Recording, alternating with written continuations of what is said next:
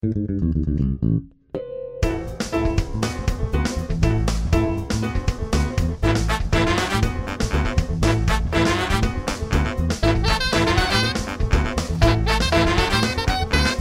hi, I'm Jason Klom. Gaziza, I'm Alan Rickards. Your last name is Rickard? And we are the hosts of Dispatches from Fort Awesome, a news radio podcast.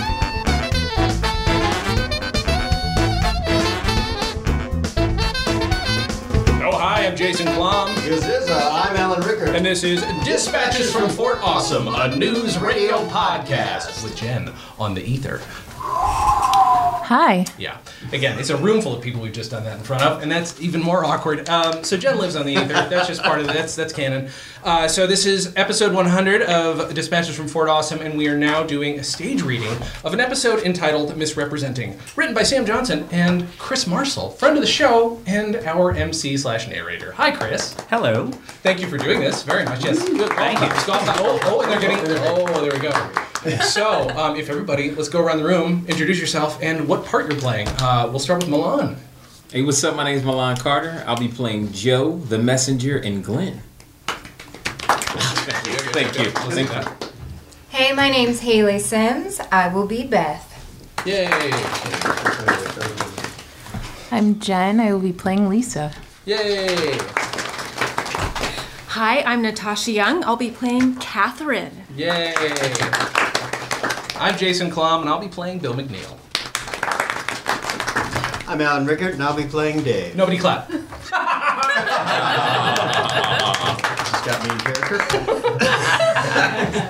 I'm Alex Salem. I will be Jimmy James.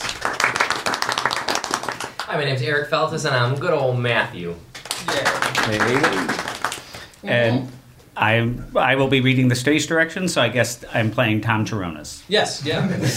See who would normally do it at this the director did it? Okay. Yeah, generally. I did not know that. Yeah. Shows how much TV work I've done. Yeah. Let's move on. Yeah, ready when you are, Chris. Okay. Interior broadcast booth morning. Catherine enters the booth. Bill is going over some copy. Sup, y'all? Brother Bill McNeil in the ear. Sup, y'all? What's up, y'all? Bill McNeil here. Bill? Let me ask you, would you read "What's up" as an upbeat, cheery salutation, or more as a low, whispered greeting between intimates like, "What's up"? What are you talking about? I'm supposed to do these live ads for a new sponsor, and whoops, time to start. Bill punches in a cart. Some sophisticated slow jam kind of music plays. What's up, y'all? Bill McNeil saying there's a party all up in here and you need to get with the flow. Oh yeah, Rocket Fuel Malt Liquor's got the heavyweight power. Whether you've got the eots to rip it up to some fat booty beats or just chill with your honey. So get on the rocket and see the stars. Rocket Fuel Malt Liquor. Damn! Bill takes his headphones off. Well, Oh my lord. you're right. Maybe I should have kicked it freestyle. There we go. Interior bullpen later. Beth and Lisa are outside of Dave's office, trying to hear what's happening inside. This is not good. No, I think you're wrong. Confrontation is a healthy part of any relationship. That's what my parents said. Then they got divorced. Give me evasion and subterfuge any day. Joe comes up with a cup of coffee. Has anyone tried this substitute Dave got? Shh, quiet. They call it Coffa. Like we're supposed to believe it. If it sounds like coffee, then it tastes like coffee too. Right. We're in the middle of an austerity budget, which means either you buy your own coffee or drink the cheap coffee substitute. It tastes like burning metal mixed with lye and poisoned pieces of glass. I don't see why we can't have free snacks and good coffee anymore. For your information, Dave is in there fighting with Jimmy over this very issue. From the other side of the door, the voices get loud and angry.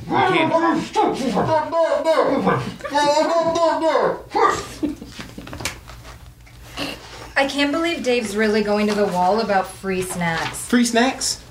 They're probably arguing about who gets to hold us down and pour this crap down our throats. Joe, if you hate the Kofa so much, why don't you just go downstairs and buy some real coffee? Because I'm hooked on it now. It's all part of their master plan. Dave storms out of the office, slams the door, and takes a deep breath. Beth and Lisa pretend they weren't listening. Dave, this coffee... Not now. Definitely not now. Dave re-enters his office. The others look at each other as the yelling starts all over again, this time even more forceful than before. Oh, I have never heard Dave yell like this. Or Jimmy. This is not good. Jimmy storms out and slams the door. He stops and glares at everyone, then storms off to the foyer, nearly running Matthew over as he comes from the printer. Hey guys, look what I just found at the printer. Wow, paper. And you say you found it at the printer? No, look at it. It's Dave's resume. Beth, Lisa, and Joe all materialize from different sides. Beth grabs the resume. Beth, that's not yours to look at. Oh my. Or giggle over.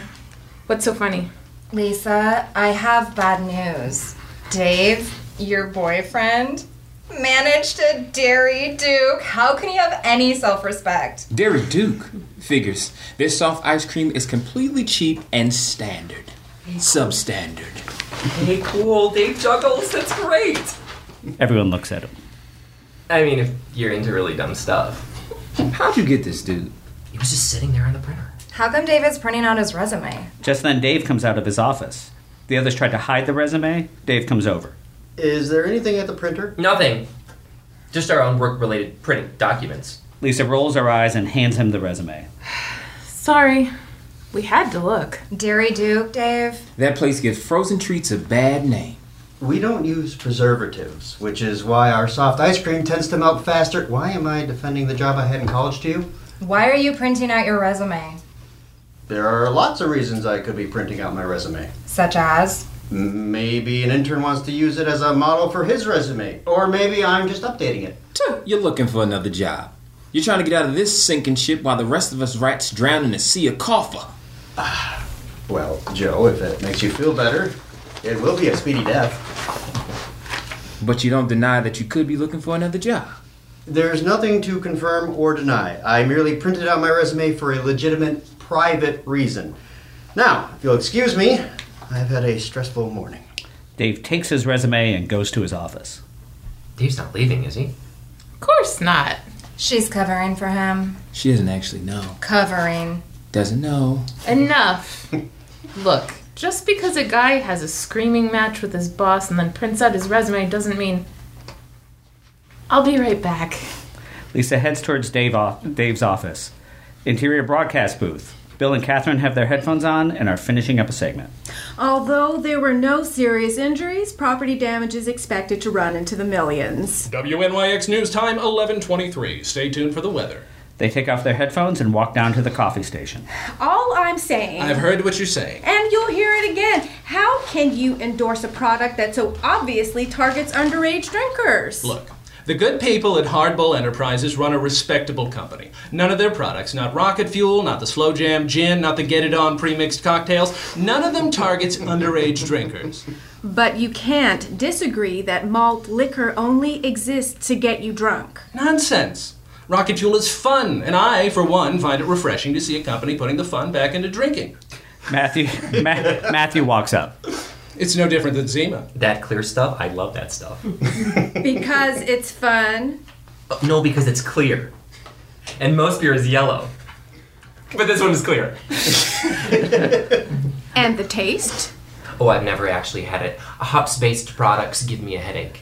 Matthew leaves. I think you're threatened by my ability to reach out to the common man in the language of the streets.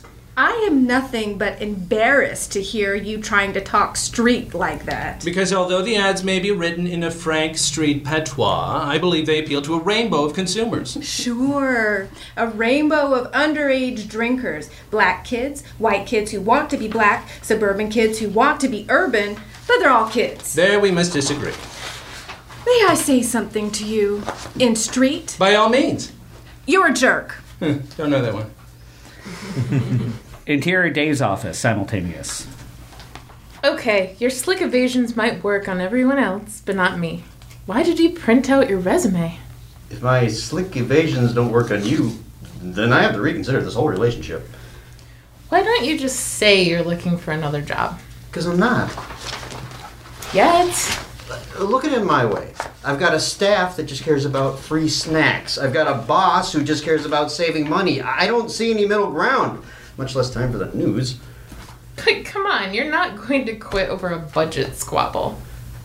I might have to. Jimmy's not going to fire you. Jimmy's not going to fire you, right?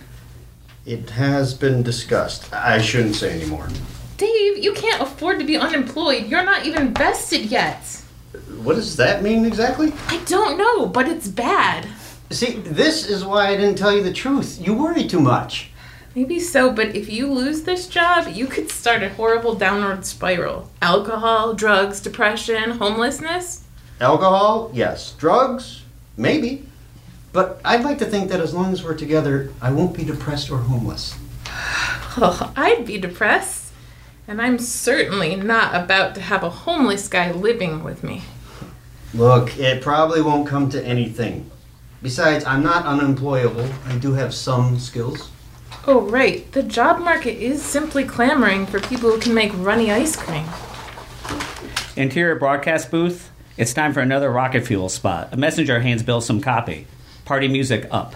What's up, y'all? Bill McNeil rocking the mic again, cold representing Rocket Fuel Malt Liquor. It's got the mad flavor that takes any situation to the next level. So when that party starts bouncing and the ladies start bumping, tighten up your flow with Rocket Fuel. Rocket Fuel Malt Liquor. Damn!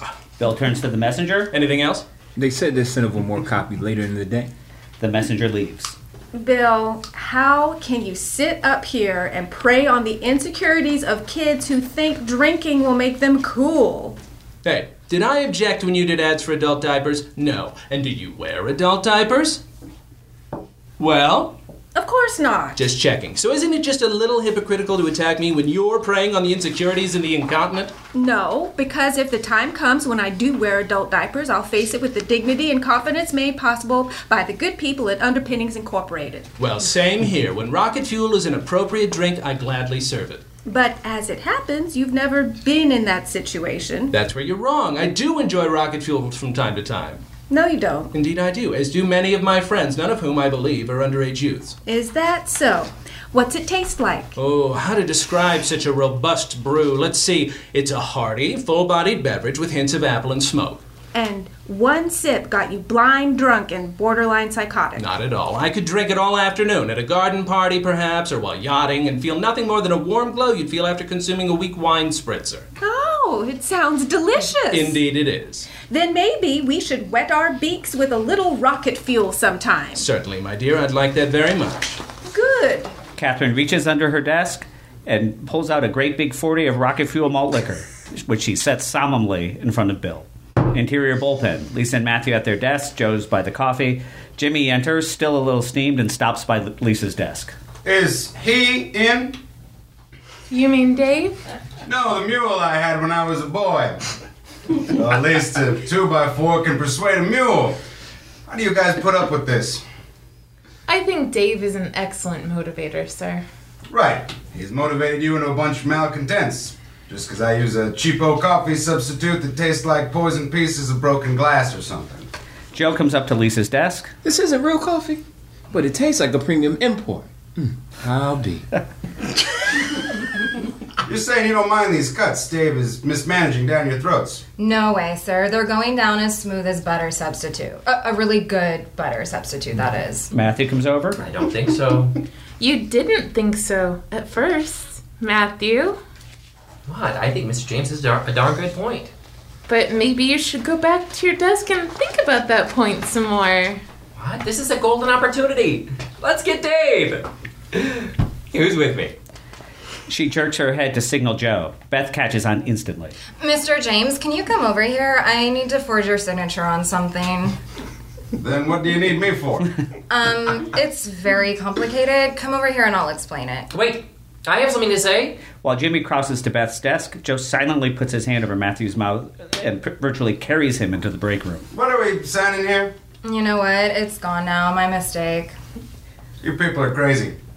And it's his fault. Jimmy walks into Dave's office, slamming the door behind him. How's it going, sir? Fine. Lisa seems really agitated today. Did you notice that? Well, sir, we had a little talk. She's worried about my job security. Really? Excellent. Jimmy reaches into his coat and pulls out a small notepad. Dave reaches into his pocket and pulls out an identical notepad. Fake argument. Check. Check. Jimmy walks out in huff. Check. Check. What a huff it was. Thank you. Dave leaves resume in the printer. Check. Confides in Lisa. Check. Did you grumble ominously to the staff about my job performance? Just did it. Check. Were they projecting a more positive attitude? Work just like you said. I gotta admit, Dave, they're really buying it. You have lit a fire under them. You are a slippery one. They put away their notepads. Thank you, sir. But I prefer the term indirect. I love it. You even have a slippery word for slippery. Man, this was a scam for the books. Well, sir, with your permission, I'd like to go a little farther. Sure. You mean really drive the point home? I guess so. Well, you're the puppeteer here. By golly, I do like watching you work. Can't wait to see what's next. Jimmy goes to the door. Thanks, sir. Don't forget the door. Oh, yeah. Almost closed it. Jimmy leaves, remembering to slam the door. Dave pulls out his notepad yet again and checks something off. Thank you very much, sir.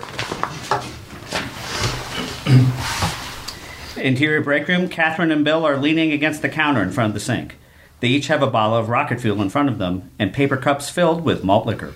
Look, as much as I'd love to sample rocket fuel, this isn't the time or place. I say we find a bar after work. Bill, they don't serve this at bars. They serve it under bridges and on street corners. Really? I'll have to inquire about our local distributors. This will be perfect. We can share a civilized drink in a familiar, comfortable environment. I guess it couldn't hurt to have a sip. Of course not. Resigned, Bill raises his cup. Catherine does the same. Well then, Catherine, salut. Bill slams it back. Catherine pretends to drink, but just tosses the malt liquor over her shoulder into the sink. Bill slaps his cup back down on the table. The drink has been anything but smooth. Wow is right. That's some smooth drinking. Perhaps I've misjudged you. And rocket fuel. Let's have another. Catherine quickly pours out 2 more. Yes, another. Down the hatch. Again, salut. Again, Bill slams it down, and again, Catherine tosses hers over her shoulder. Damn. Act 2. Dave's office. Dave comes into his office to find Bill on his knees in front of Dave's desk, examining one of the framed pictures on the desk. Bill is doing keep going. She looks like quite a woman, Dave. She must be a wonderful mother. That's Lisa, Bill. The other picture is my mother. What am I smelling? Here you're leaving us. Goodbye, my friend. Salut. Bill rolls over onto his back, still looking at the picture. Bill. Stern but soft. You know, my mother never touched me. Avoided all physical contact. Those malt liquor people didn't send you over free samples, did they? Bill gets up and puts the picture in his coat pocket. I beg your pardon? Are you suggesting I've been drinking? Bill sways and in the process of steadying himself, knocks books and papers off Dave's desk. I demand an apology, sir. Sorry. Can I have my picture back? Bill huffily takes the picture from his pocket, pulling his pocket inside out in the process, hands it to Dave. And now there is work to be done. Bill struggles with the door, pushing it instead of pulling it. After a moment, he gets it open. And now there is work to be done. Bill leaves and Dave goes to the door. Beth! Beth enters. Whoa, malt liquor, Dave? I didn't think it would start so soon. That was Bill McNeil, consummate broadcast professional. Do I have any appointments this afternoon? Aside from dinner at the soup kitchen, you're clear. What do you want your cake to say? My cake? Your farewell cake. Do you want it heartfelt or ironic? You're jumping to conclusions. I'm not getting fired. Okay, downsized. I can't keep up with your crazy slang. I'm not getting downsized, okay? Okay. Just make it a plain cake with no message at all. Fine. Beth exits. Dave looks at his watch. 5, 4, 3, 2, 1. On cue, Beth re-enters. You still want the cake. What? You still want the cake. You are leaving, aren't you? No, I'm just... I can't hide anything from you, can I? Well, I am known for my sharp eye. Right. Now, this is top secret. I have a job interview this afternoon. This is a preemptive strike. Really? Mr. James would die if he found out. Yes, but you're not going to tell him or anybody else, are you? Dave, you can trust me. What did you just say? I said you can trust me. Thanks. Beth leaves. Dave takes out his notebook and checks off another item. Trust Beth. Check. Excellent. Broadcast booth. Catherine looking over some copy. When Bill comes into the booth, he is a little unsteady and has a bad headache. You don't look so good. I think it's the Kofa.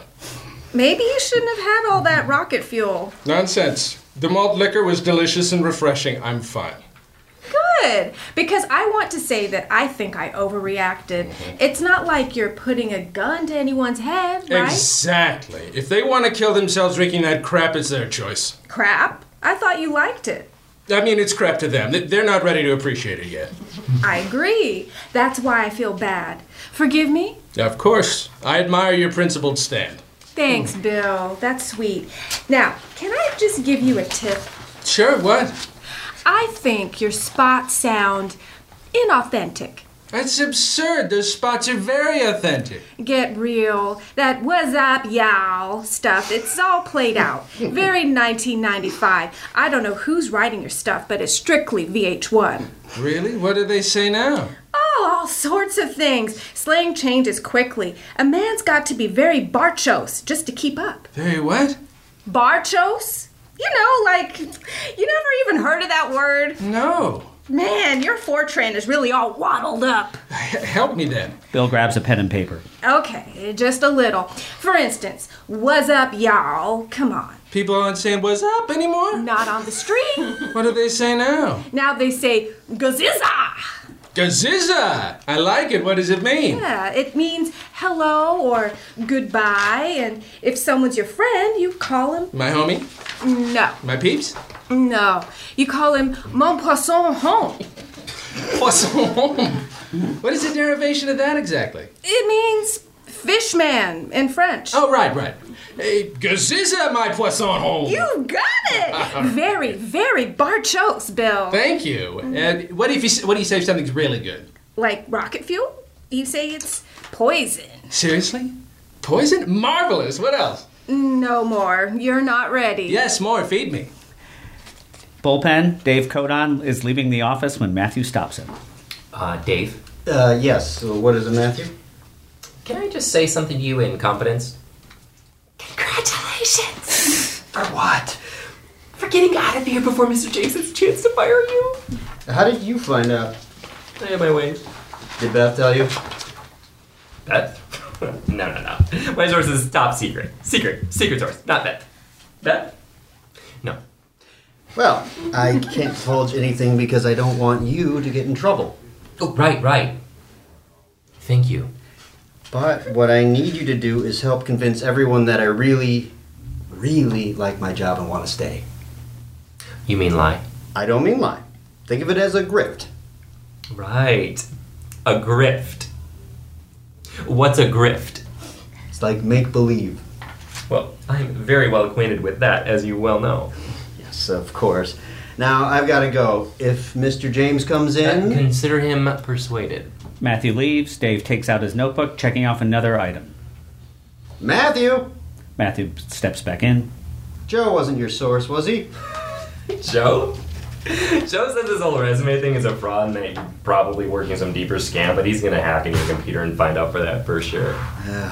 Brother. That Joe. Really? Matthew leaves again, and again Dave takes out his notebook and checks off another item.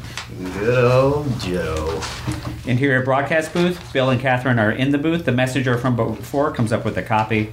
Bill motions them to come in, but waves the copy away. Gazizza, have a seat. We're just about ready. Bill sits back down and puts the headphone backs on, cues the music.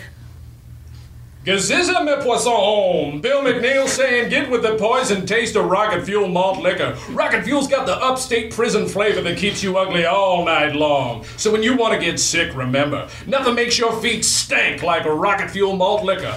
Damn, it's poison. Perfect. Thank you. What'd you think?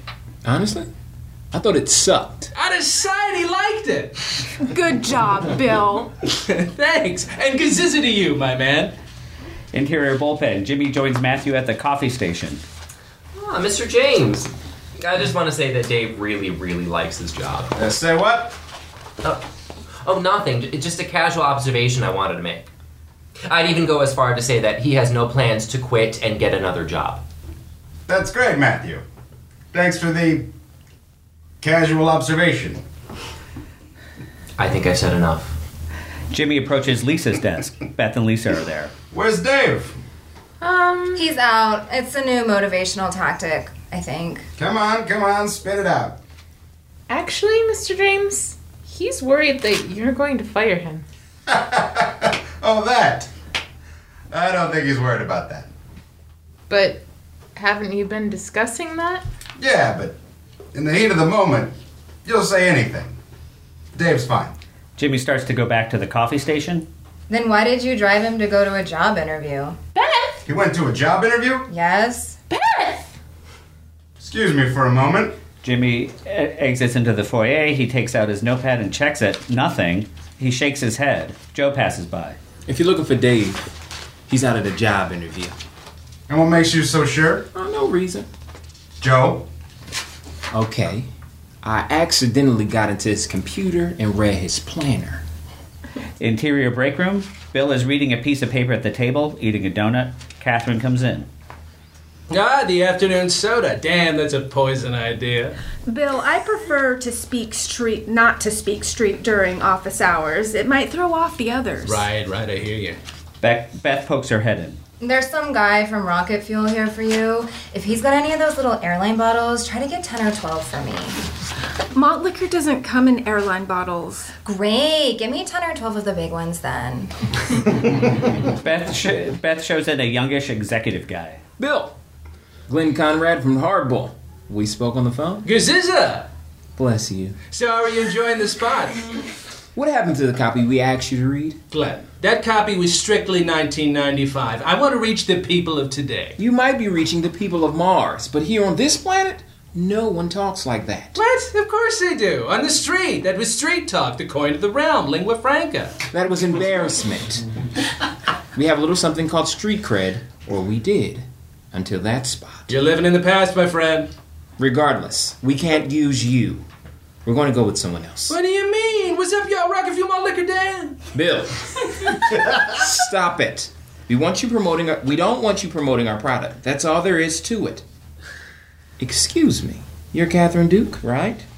Glenn Conrad from Hardball. In Bill's defense, he really wanted the job. He even went out and drank some of your product. God, really? That crap gives me a headache. That's right. Now the truth can be told. What about all the underage kids you people prey on, huh? What about them, predator? It'd be a tremendous coup for us to have an articulate and attractive woman full of color like yourself as a Rocket Fuel spokesperson. And it would be tremendous coup for me to have an articulate and remarkably ugly white boy like yourself get out of this office before I say something nasty. Glenn exits quickly. Damn! Dave's office. Dave enters to find Jimmy sitting behind his desk. Where you been? Out and about? Why? No reason. Uptown or downtown? Here and there. You're a cagey customer, Dave. You wanted a job interview, were you? A job interview? Come on, sir. I didn't hear a no in there. All right, sir. You got me. Who leaked it? Matthew, right? Matthew, and Beth, and Lisa and Joe. What's going on here, Dave? We were supposed to be running a scam on them. You didn't tell me anything about a job interview.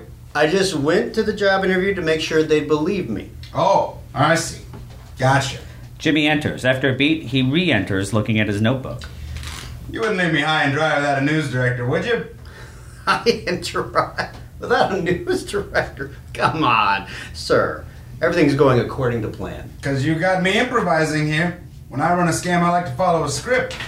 So what happens next? It's very simple. You bring the snacks back because it's a minor item that means a lot, then I cancel my next interview. Okay, good. Wait. This is an actual ultimatum, not just a scam, isn't it?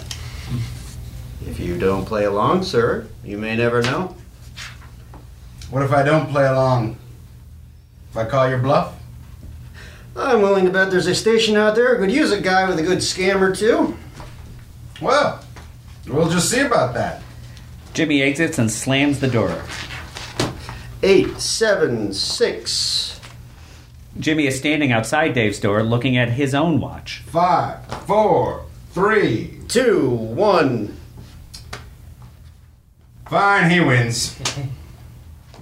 Jimmy opens the door of Dave's office, which, unseen to us, obviously smacks Dave in the face. Ow! Oh, jeez, I'm sorry. End of show. Yay!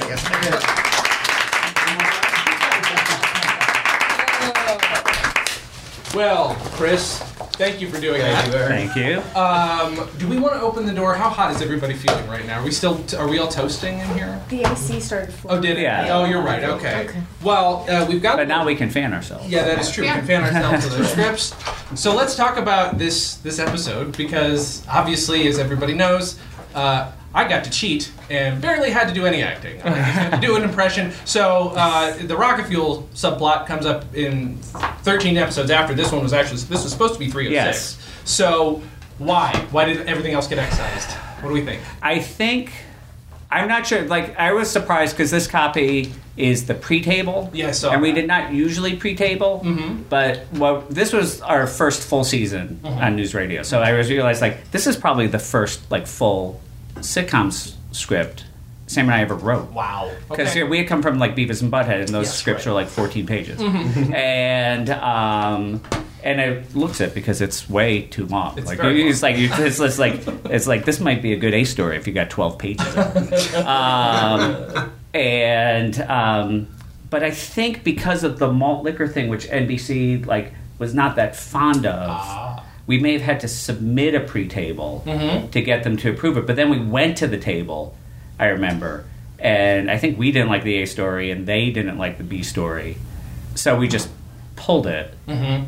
And I think, I don't know this for sure, but I think Paul's thinking was, well, like, the malt liquor thing is going to be really funny. You know, Phil read it at the table, which is really all that Sam and I wanted out of that whole story was just to see Phil do it. Yeah. And... because we didn't know whether they would let it go on the air, and it's slightly different, I think, in the on the air version. I can't remember, and so I think Paul's thinking might have been like, well, you know, we're always behind. We always get way behind by the end of the season. Mm-hmm. Once we bring it back, like they'll just be, you know, it'll be too late for them to do anything about it because we got to air something. Mm-hmm. And so that's because I was actually surprised that it got on. Yeah. But that was and the A story is totally different. Yeah. Did you know? Did it ever happen where you would like scrap an A story, like chopper stuff around? Yeah, I mean, I feel like we did. Okay. Yeah, I'm looking at Spidey Chambers is here. Hi, Spidey. With us. You're here. Is it okay if we call you out? Yeah, absolutely, totally fine. Yeah, I feel like we did. I mean, it would all happen at like 3 a.m, so it's very hard to remember specifically. But you know, I mean, our process. Generally, for you know, to the extent we had a process, is like we'd like talk story, like come in for pre-production. People would go off on draft, and then that was the end of the drafts. Like we had X amount of drafts that we'd written in pre-production, and once we used it up, we wrote everything. You know, like just like well, we gotta have something, and you know, but we had story ideas that we would draw on. You know, so it's like, oh, okay, well, let's like on you know the Monday before the Wednesday table read. We might like, oh, let's start talking about that story, and so start to build it. I mean, it is a thing in multi, like you can, because you then have a whole week to rewrite it. You've got 3 chances at it, you know, and so that's where you get like, you know, boil stuff down and make it better. So this is your first. So if this is your first one, yeah, that's nuts. Because this is one of like for me. One of the most memorable, obviously. Like, right, got the prop, but not in this. Like, I actually was like, oh my god, this is like, how many beats are there of this A story? Jeez, you know, it's just like at the table. Like, I don't even know if we went to the table with this because this feels like a table where people start like looking at the last number on the page to see how long it is. But yeah, so I think it looks at just because it's like, oh wow, it's sort of like, are we ever that young? Right. You know, looking at it, because I feel like, oh, we would be so much better at getting through these scenes by now. Some of the slang changes later. That's the biggest change, I think. Yeah, I think. Well, I think the other thing is that this probably didn't really go through. This like we didn't have a room. You know, I think this might have gone through like Josh Lieb's computer and Paul's computer lightly, especially if it's like for sort of like we're just making sure that we can bring this to like NBC will let us bring it to the table. If that's why this exists, I don't even. And so like we didn't really have like a rewrite We never rewrote the table because we couldn't do it. Mm-hmm. So it's like, I think a lot of that stuff is just like, here's a funnier word. Right. We don't need this. That kind of Does thing. it come from somewhere just out of your little brains? No, I can't. Silly brains. That might have even been Paul's. I think Paul wrote a lot of the. Okay. Paul wrote a lot of the bad slang. It was the My Dill's Newfits, right? My Dill's Newfits. Yeah. That was the one. Yeah. Yeah, and then I can actually add something else. Please. So this was the beginning of season 3, right? Where we had a new producer come on, and the snacks was literally something that we were dealing with in the office, where the actual office snacks were greatly reduced because I think that they had said too that. Brillstein Gray had said at the end of season 2 that they spent more money on food for us during that season than any other show that they've ever done. Wow. So, to be fair, the break room's a big part of the show. I mean. Yeah, but this was also like dinners and stuff like that also. I mean, people were essentially living there. Oh, yeah. I mean, Paul would come in, Paul would come in like on Monday and like basically stay there and go home on Friday. Oh my God. I mean, that's because he lived over like way on the west side, and it was like it was Sunset Gower. It's there's a level of insanity there that I don't mean in any insulting way. That is the reason that I think hooks people into the show. Yeah, no, it's very much because we came in halfway through season 2, and a lot of the stuff was already there, and it had very much like this thing of like you've transferred, and they've like put you in this dorm. And it has all these private jokes and like this culture already, and you just have like Sam said. As soon as I walked in, I knew I was going to start smoking again. I knew it's just like because like people could still smoke in the office. Yeah. So and Sam was like, "There's no way I'm not." Like, there's no way I'm not. So it's like there's people are here smoking at all hours. There's no way. Is anybody else around the table, including Jen or Alan, my co-hosts? Anybody else have any questions? Gender now. There's a gender Alan. What did you? I thought you said Gender Alan. Hi, Gender Alan. You have your own thing going on. That's fine. I do. But if anybody's got any questions, please. I don't want to monopolize. I have a question. I'm always interested with scripts.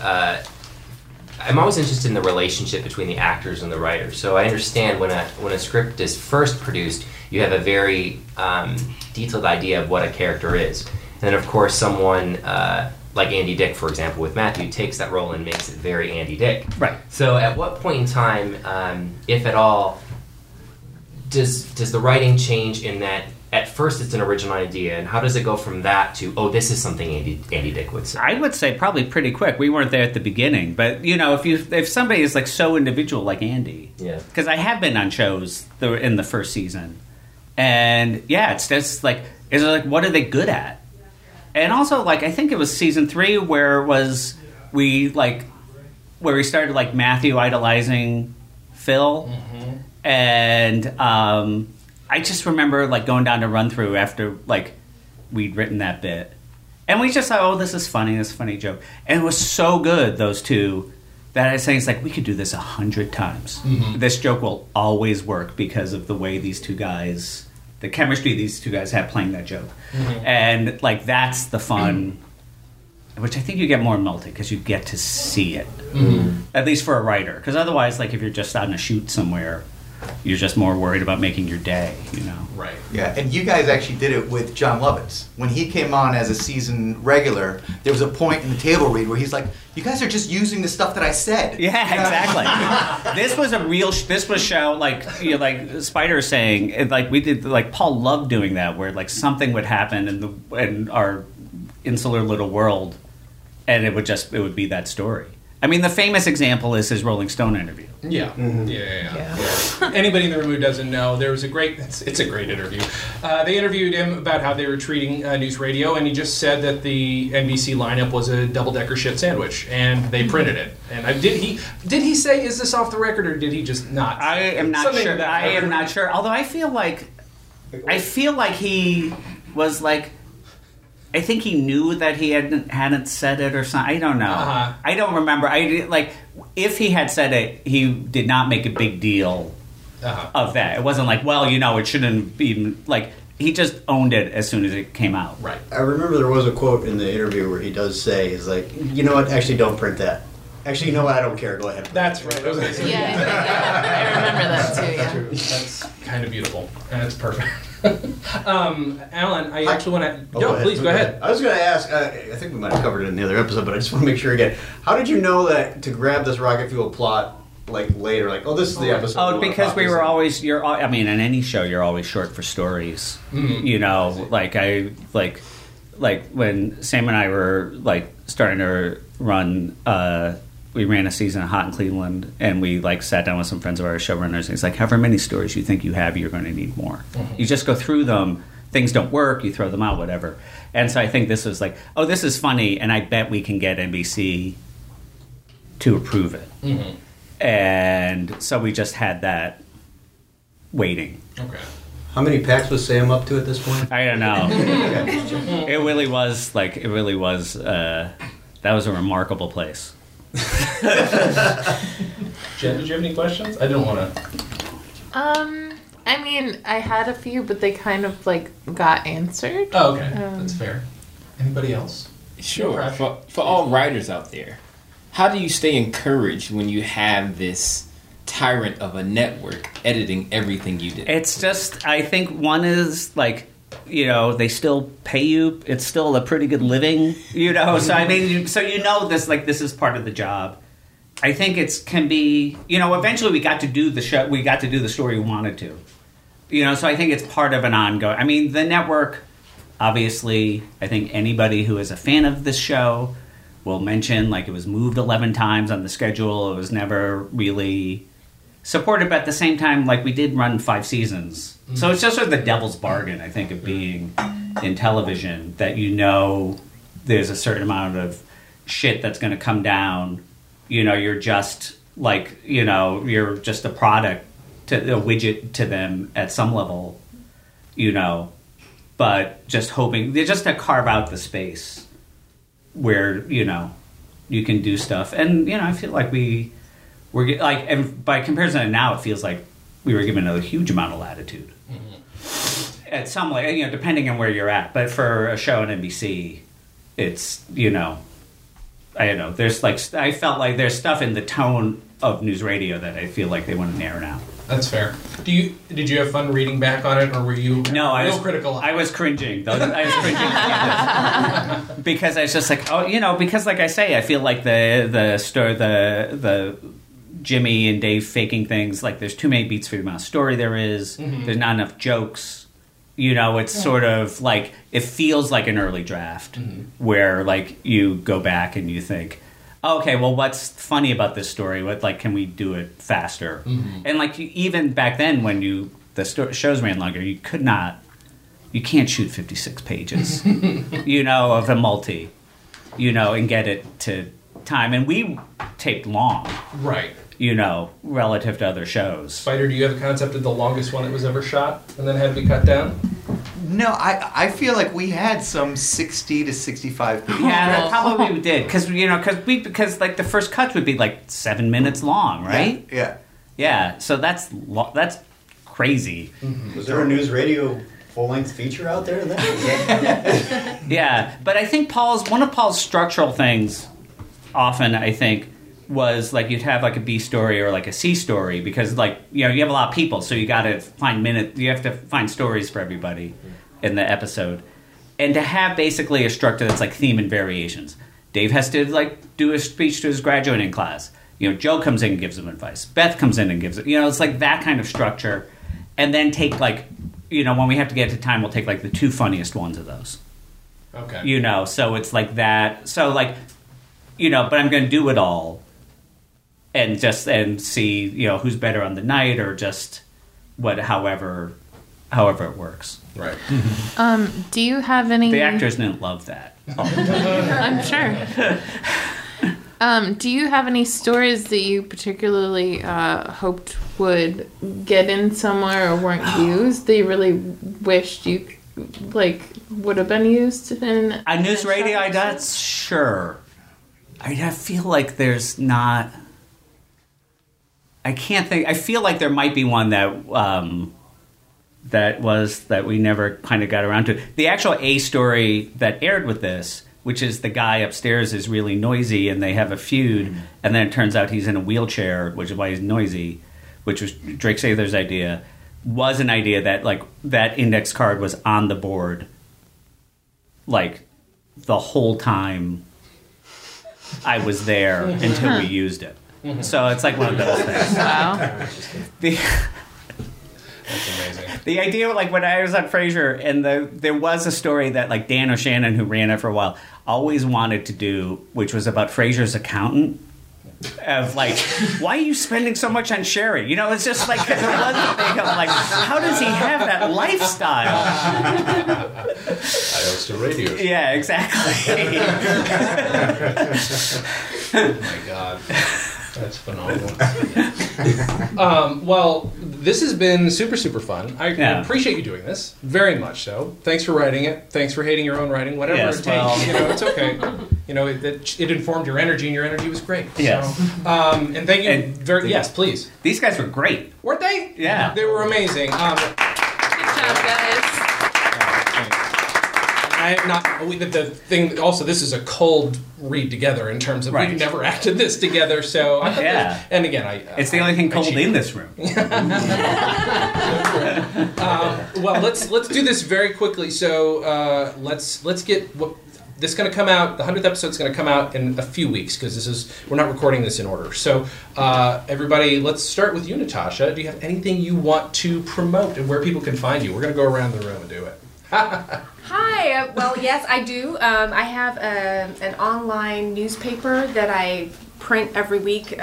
And a community that goes with it. It's called the Young Hollywood Blast. You can find us at younghollywoodblast.com/blog if you want to see our newest articles about indie content creators and emerging Hollywood. Perfect. Jen?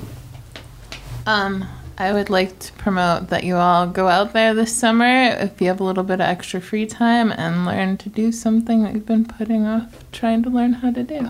Here we go. Jen's going to make the next person look bad. That's what always happens. Haley, what do you got to do?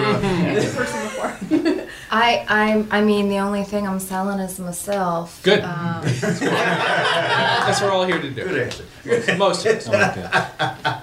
Are you on Twitter? Where are you where people can find you? You don't have to say. Oh, sure, yeah. I'm not a prostitute, just to clarify.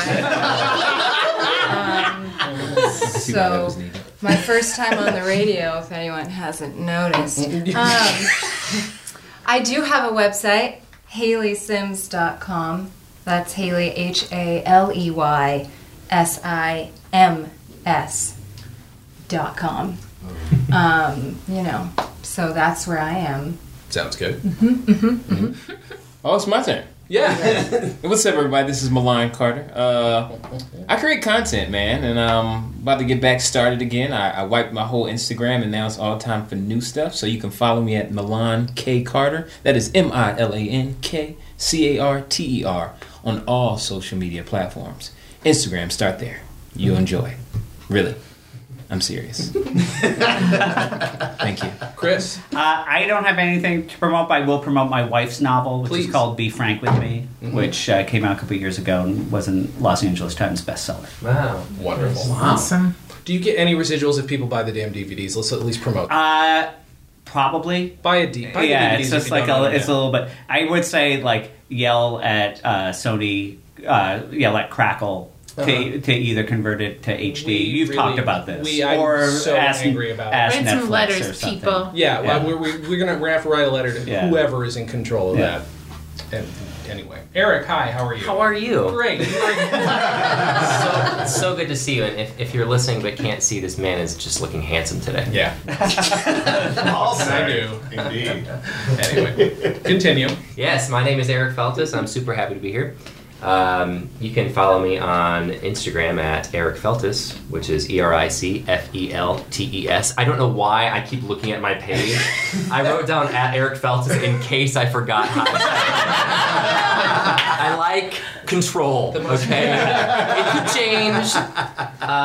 Perfect Matthew. You're the perfect Matthew. Thank you so much. We're delightful. That's a delightful compliment. Now I'm hot. I have a exciting, fun short film that I wrote and star in called Off Book. You can find that on Omeletto's YouTube page. Omeletto is OMELETO, called Off Book. Check it out. Wonderful. Alex Salem. Alex Salem, oh, that's me. I'm on the socials at the Alex Salem, and I appear in A Drinking Game, the monthly show with Jason and Alan of Dispatches from Fort Awesome. What? That's A Drinking Game on Facebook and drinkingame.com on the internet. Right? Yeah. Right. Okay, great. Yeah, that's what it is. Accurate. Then. Yes. Well done. Hi, I'm Alan Rickert. You can find me on Instagram at Milan K. Carter.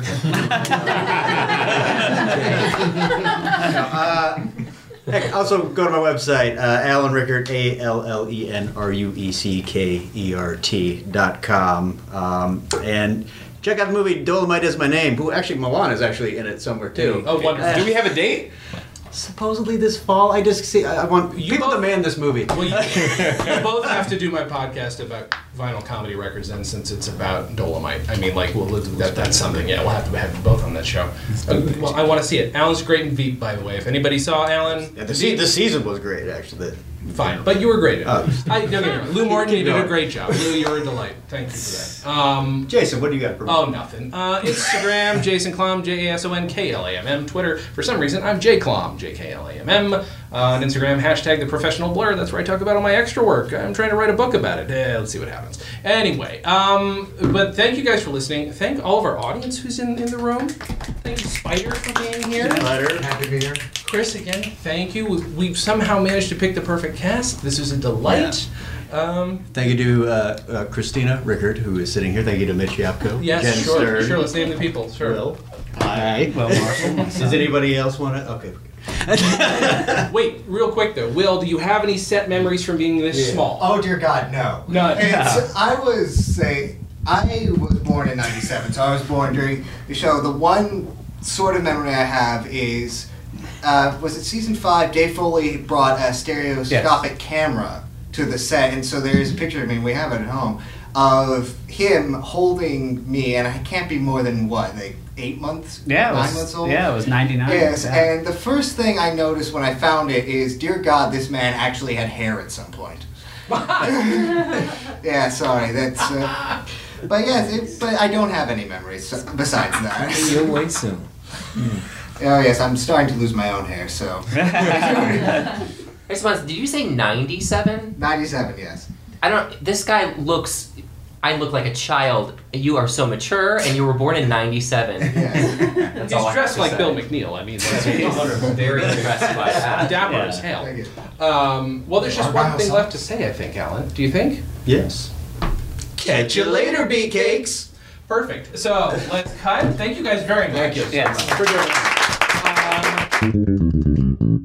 Hey, we're back, everybody, for a little bonus with Spider Chambers. You know, I've been wanting you to do the show for so long. Thank you. I know. It's your busy man. I am, and I'm forever a post-production guy, so I am behind, and not just behind the camera, but way behind production. I got you. That's fair. That's fair. So what did you want to talk about? So sadly, I had to clear out my garage a couple of years before you started doing this podcast, and so I threw out a lot of stuff. But there was stuff that I kept, and then I was thinking it should find a better home than the back of my closet. So I have a bunch of stuff here that I sort of kept over the years, and I figured I'd just give it to you, and you guys can decide what you want to do with it. And Chris Marcel is still here because I figured he may have some input on some of this as well. Yeah, that'll be fun. So that'll be good. I know. Thank It's like you. it's a live audio unboxing. Yeah. I'll give pictures and then you guys will both see it. So let's see. So I guess the first thing I'll bring out. So it's a Staples box. It's got these little spots. It says 33250 on this. I'm just gonna solid cardboard. It probably is one of the ones from the show. But this. Oh wait, actually, hold on. Sorry. There's more. Okay. More. I was about to give away what it was. Try not to peek. It's So really hard. This, you can tell them what it is. That is a script for sinking ship. What draft is it? That is table draft. The table. Wow. Yeah. With a little pencil drawing. Is that your drawing? That's mine, yeah, just ignore that. No, those but- are the things that make this stuff exciting. Yeah, so that was mine, and then I also have the shooting draft. So you guys can actually do a little comparing and A little contrasting before and after. Nice. of that. And then I think there's even a note. We will show this to Brad Rowe when he's on the show. What is the what's the difference in page count? So you got Oh, yeah, that's a good 74 to 79. Actually, it's not. 79 for the table and 74 for the 74 shooting for draft. this one, The yeah. shooting draft, yeah. All right. And then, so here's just a little note I included, which is that Al Higgins was left off of the credits because I think per WGA rules, you could only have, what was it, like 6, not 7? Yeah, or 9, there's not some. 10? Yeah, there's some room. I had always heard like you could pay to get somebody else on, but it would have been characteristic of that show that we would not have paid. Especially by then, because that's end of season 4, so we didn't even know if we were coming back. Yeah. As always. Yes. Right, Yeah. obviously. Oh my god. This is fantastic. Thank you. Yeah, so anyway, so you guys, I figured you'd have some fun with that. You could even, Whatever. Yeah. Whoever holds it in their house, I'm going to make sure I scan all of these, by the way. It's a nerd thing of mine. Writers Yeah. do it at 1, 2. Million writers. So next, and you may want to give this to some big fans of the show, but these are Oh my cast God. photos. I don't have those. Holy Wow. So it's cast photos from most of the seasons. I think maybe 3, 4, 5 of that we sort of gave out to vendors and fans, and Yeah. they're all. What actors haven't you had on? Oh, most of them. We've Most had of them? Candy, And I know you had just Vic- had Candy, and we've had Vicky. Yeah, I know you had Vicky. We only had Vicky because she did my other podcast years ago. So, and Because yeah. I would always like to hear an actor talk about like these publicity photos because Oh, it sounds like, especially when it's like those ones where it's just like, you know, like one of the characters is like pointing with his thumb to the other guy, and it's just like right, exactly. There's always this one with your hands in the air. Exactly. There was one at Frasier of like which from Kelsey like holding a door, and then everybody else's head started like that thing. I just would think of like because it's just like because that show by the time we got on there, which was season 7, that show was very where kind of a sophisticated show, and then you have this like the corniest publicity photos. I just think it's like, oh man, that's a long day for the actor. Boy, we get a long talk about Frasier. Yeah. We're not going to, but we could. Yeah. I love me some Frasier. Have you been on the Frasier podcast? No, I don't even know there is a Frasier one. podcast. I don't know if they're still doing it, but they were for a while. Yeah. It was with, I think Kevin Smith was doing it, if I'm not mistaken. Oh, really? Yeah. Wow. Did it go through every episode? I don't know. I'll have to check.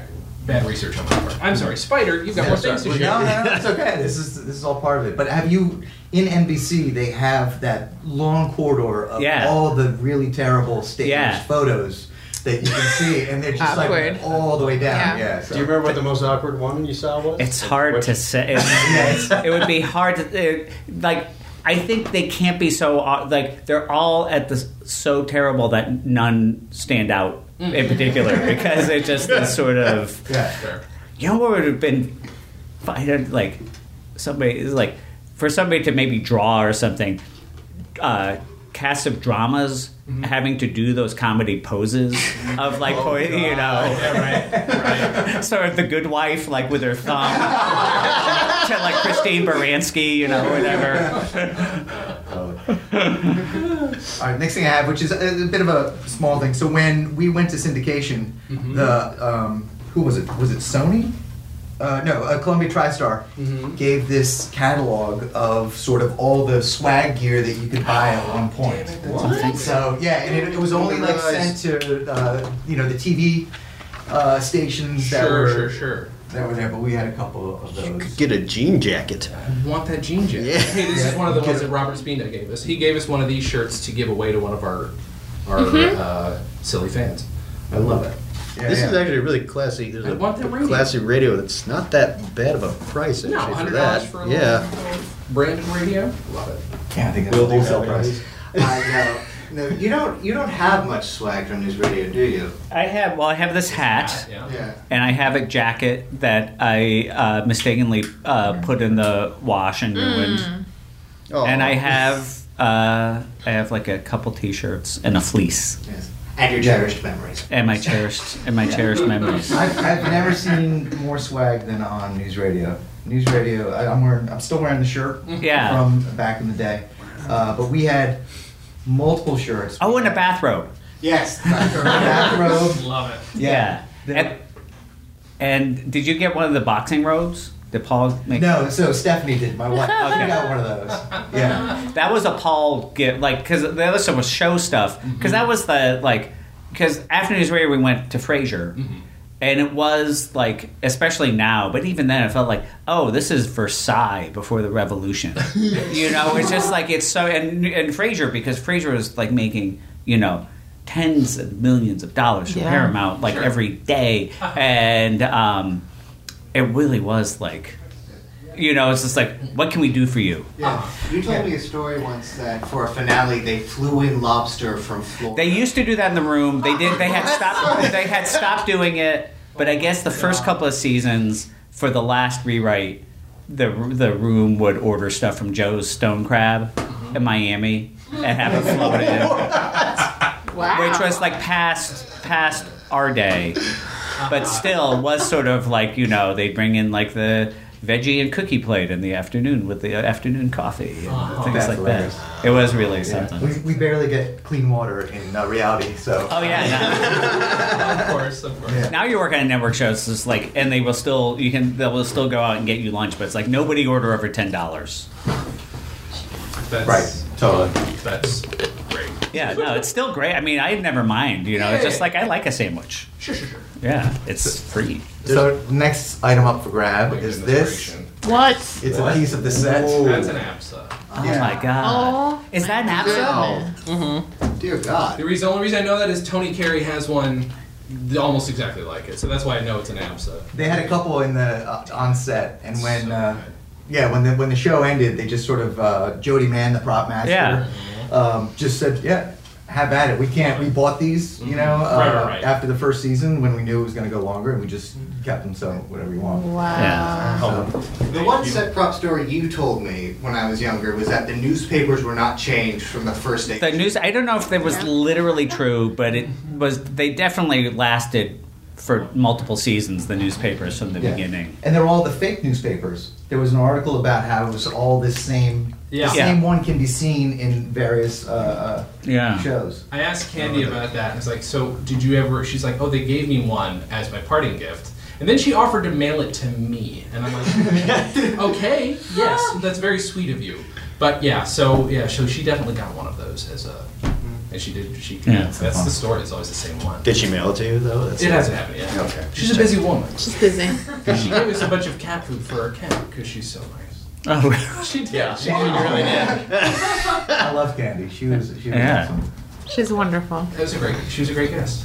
So this, I'm gonna actually put it to you guys. Do you guys recognize what this is? Wait a minute. You can describe it. It is a fluted sort of mug. It is a slightly fluted mug, and it looks so familiar. And I'm the prop guy, and I'm gonna be an ass. What does fluted mean? It flutes out, sort of. Is that the right word? Yes, no, it absolutely is. Will we start skinny? That's why. For our listeners. For your listeners. Do you know what this is from? No. God damn it. This is from Space. The I have episode. feelings. The Space Nice. episode. Wow. So this was the coffee cup, the actual coffee cup from that episode. Damn it, that's so good. So I love it. there you go. Careful. Dave has. You can. Careful, Jason. Yeah, please do. Otherwise, I'm gonna knock its ass over. Okay. So I see you already have one. By the way, clean all these because I'm looking at them. I don't know about that, but there's a proper. Very kind of you. Yeah, and there's actually a second one, but I realized some bad things happened Oh no. on We'll transport. figure out something to do with it. So it's So it's a tumbler. Yeah. exactly. It's a WNYX mug with no handle, so now it's a Well, the highball handle's glass. inside it, so if you really Okay. want the handle. Oh yeah. you can It's still true. make it. If you want to Still make put it, pencils in it or something. Right. So the last two things Glue weren't them. official, like props or anything like that, but it was Paulson specials, and they are two man. of the WNYX sweatshirts. Yes, because Paul, which was not customary. Thank you.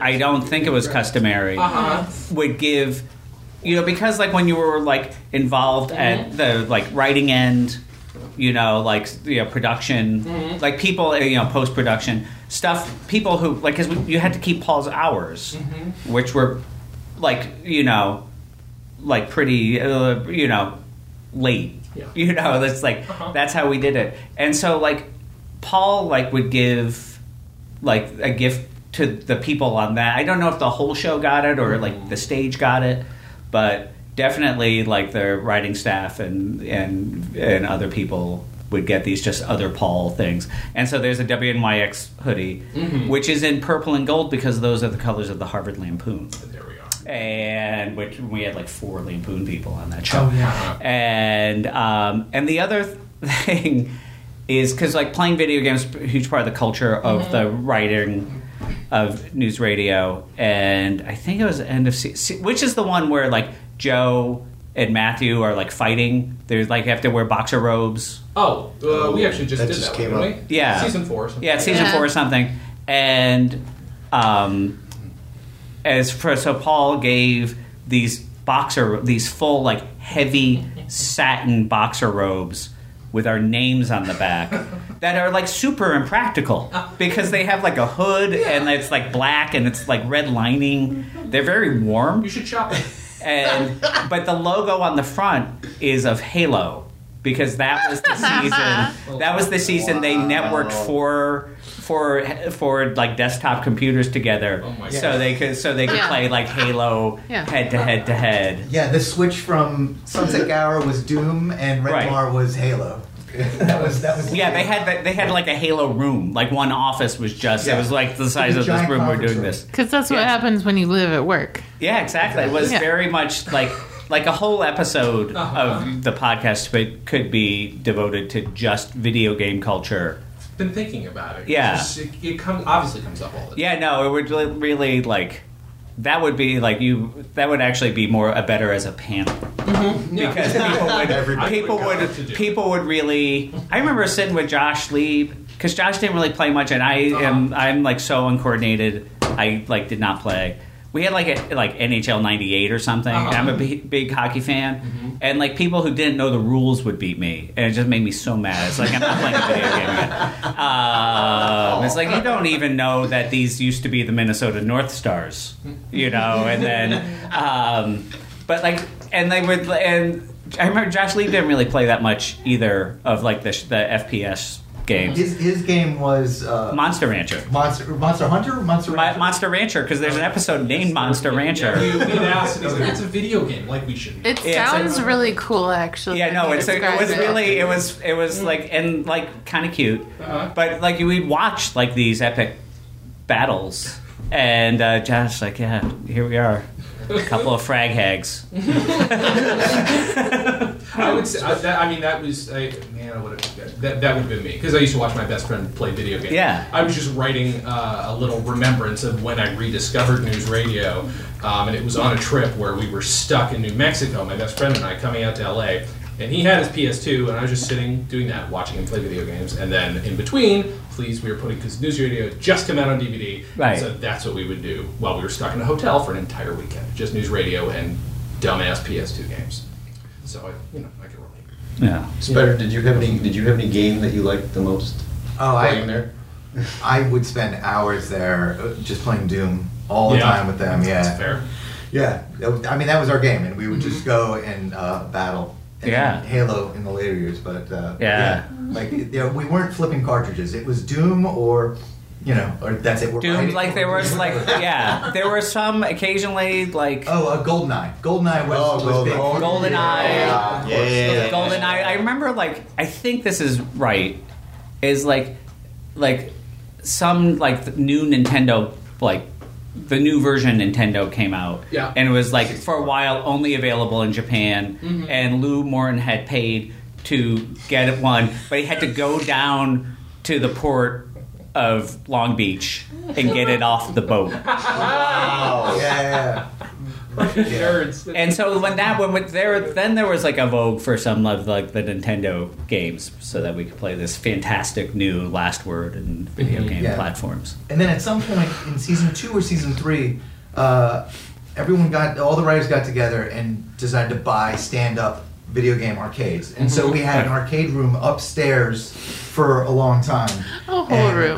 That was pretty great. Was that the inspiration for the arcade story where like Dave is trying to get his? Has to be right. I think somebody mentioned but I that. think we had Brian Kelly conversation. on. We had Brian Kelly on, but I can't remember the specifics of other than we were obsessed with video games. But He did mention that people had bought them, but I don't know if he mentioned it was an entire room and it was there, and that's what happened. Yeah. That's insane.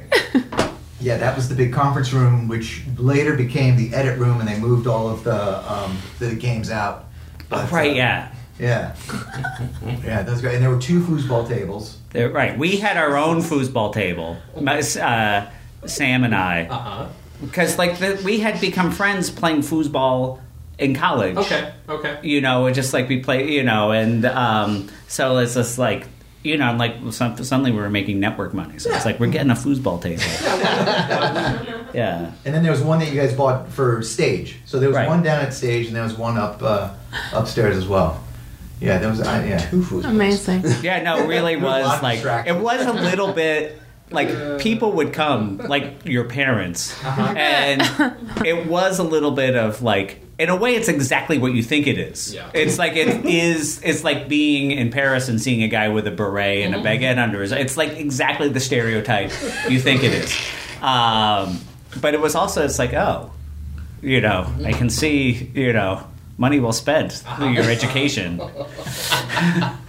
Oh boy, that's remarkable. Yeah. So the last item I have, getting back, is just I figured you guys would enjoy it. Well, not enjoy. Enjoy is the wrong word, but I think that you guys would find it interesting. It's really from the remembrance ceremony that we did for Phil Hartman at Paramount Pictures. Yeah, it was on my 18th birthday. That's very weird. Yeah, Jackson Brown performed. It was crap. Yeah. Wow. Man. Yeah, and walking in, they had all these giant photos of him and his different characters. Oh, that's so good. That's so sweet. That's good. Yeah, I was just at Paramount recently, and like walking past that theater, and I was thinking about that. Yeah. It's just like hard to walk past that. Please. And David Angel.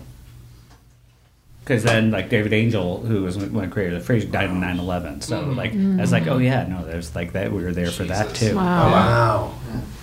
Jeez. We just, hey, this is honestly the best time to do this because we're about to go into season 5 on the show. We literally, I don't know how we're going to approach it at all because I don't know how many people are going to want to come on and talk about it. Maybe some people will. Don't know. We want to be as respectful as possible. And not upset anybody. And the bonus we have just for the Bill Moves On episode. Yeah, and in general, because in general, it does. I mean, it totally hung over that year, and how could it not? Yeah, right, of course. And I mean, the bonus that we have as people talking like a bunch of goofballs about a show we love is that is a brilliantly funny episode. It is to me. I mean, other than the Mary Tyler Moore episode with the clown, is the funniest show. It's still the funniest show about death I've ever seen, and it's I think because it comes from such a place of love and like, let's keep this character going in a way. Like it's like we've kept him alive in this way because we wrote. He has dialogue in ways, in a way. So I don't know. It's a brilliant episode. So it's gonna be fun to. It'd be interesting to see the difference between that table and the thing because I just remember it as just like Paul wrote it and we shot it. Mm-hmm. It's just like we hardly need. I mean the run-throughs are hard to do. I bet. Sure. God. This is really sweet of you, Spider. Yeah, thank you so much. Absolutely. Yeah, I'm glad it could find a home here to like the biggest fans that are sort of continuing the sort of love of news radio. So you know better than just keep it in the garage. And during the rainy season. Well, I mean, people who are listening are going to understand at some point we're going to do some silly contests. You know what? This is how we're going to get people to do that news radio tribute comic. If you do a comic, if you do something, that we can make use us in the some damn art. Thing, we will send you some stuff from Make this. us You know what I mean? art. I mean, we won't tell you what it is. No, of course. Yeah. Just they're getting pieces of this handle is what they're doing. That's right. That and the box it came. That's right. We'll give you a little piece of the mug. Yeah. Yeah. I like piece. Yeah, it's like a piece of the True Cross. Remember when the Berlin Wall came down? Yeah. You could buy chunks of My mom bought one of them. Right. We're making that. We're going to make a little certificate. Yeah. All right, that's absolutely right. My great uncle was a priest in like far upstate New York, Fort Edward, New York, and like he died, and my dad and his brother like cleaned his house out, and he had like 2 pieces of the True Cross, and like my uncle was like how big is that thing? It's like this priest in upstate in like Fort Edward, New York. I need 2 of them. Yeah. I'm going to 2 of those suckers. Oh my God. Well, Just in case I lose one. Spider, no pressure, but you're welcome to come back at any time. Yeah, absolutely. Because we want to talk to you about the actual post process, and at some point, you can be like, "Hey, here's the practicalities of turning the show into HD. I want to talk about that." Oh yeah. Oh, maybe we can make it happen. Well, it's the problem that I already know. I think I said something on the DVDs was when we did the show, you sort of had the full frame of what the camera captures, and then you have TV safe, right? And so or I should say safe action. So if you're in safe action, anything outside of safe action means that you can't see it on the TV. And so I know specifically on that Titanic episode, when the water comes out of the elevator, there's a glass protecting the cameras. Yeah. So it's in front of it. So it's hitting the glass that's in front of the glass of the camera. And I know on that episode, when you watch it online, you can actually see a lot of the stuff that we had blown up the shot for. Weird. But you can now see it because it doesn't take into account any of the broadcasting sort of standards. There's a bunch of stuff that happens off where like, ooh. So getting to the point, you probably don't want it to be HD. I gotta be honest. You're gonna see a lot of problems. We're gonna bleep that out because can't speak to it. I can also tell you that there was an episode we did with where Andy Dick is naked except for a plant in front of him. We had to go into visual effects for that shot to make sure that it was TV safe. Yeah. So we cleaned up. Oh my God. The area. So again, you blow that up, 4 times the amount of what it initially did. You're not going to be happy with the results. So there's an uncensored nudity version of News Radio. My goodness gracious. Wonderful. And it involves Andy. Yeah, I mean, that's what we all want. I mean, who else would it involve? That makes sense. Yeah. Did you get that? Did you get all of it? Well, Spider, again, thank you. Thank you so much. Yeah, absolutely. And Chris, thank you for sticking around. Very much. Yeah, Appreciate thank it. you both so much. I mean, we've already said this, but let's say it again. Catch you later, BKs. Dispatches from Fort Awesome, a news radio podcast, is part of the Stolen Dress Podcast Network. The show is hosted by Alan Rickert, Jason Klom, and Jen, who lives on the ether. Our theme song was composed and performed by Michael Warden. Have questions? Call and leave us a voicemail at 646-801-WNYX or email us at freakzilla@scopenet.com. You can also send snail mail to Stolen Dress Entertainment, P.O. Box 805, Burbank, California, 91503. Subscribe to Dispatches from Fort Awesome on Apple Podcasts, Google Podcasts, or any other podcast outlet. Give us a 5-star rating and write us a review. It helps. You can find us on Facebook, Twitter, and Instagram at WNYX News Radio, or find everything in one place at WNYXNewsRadio.com.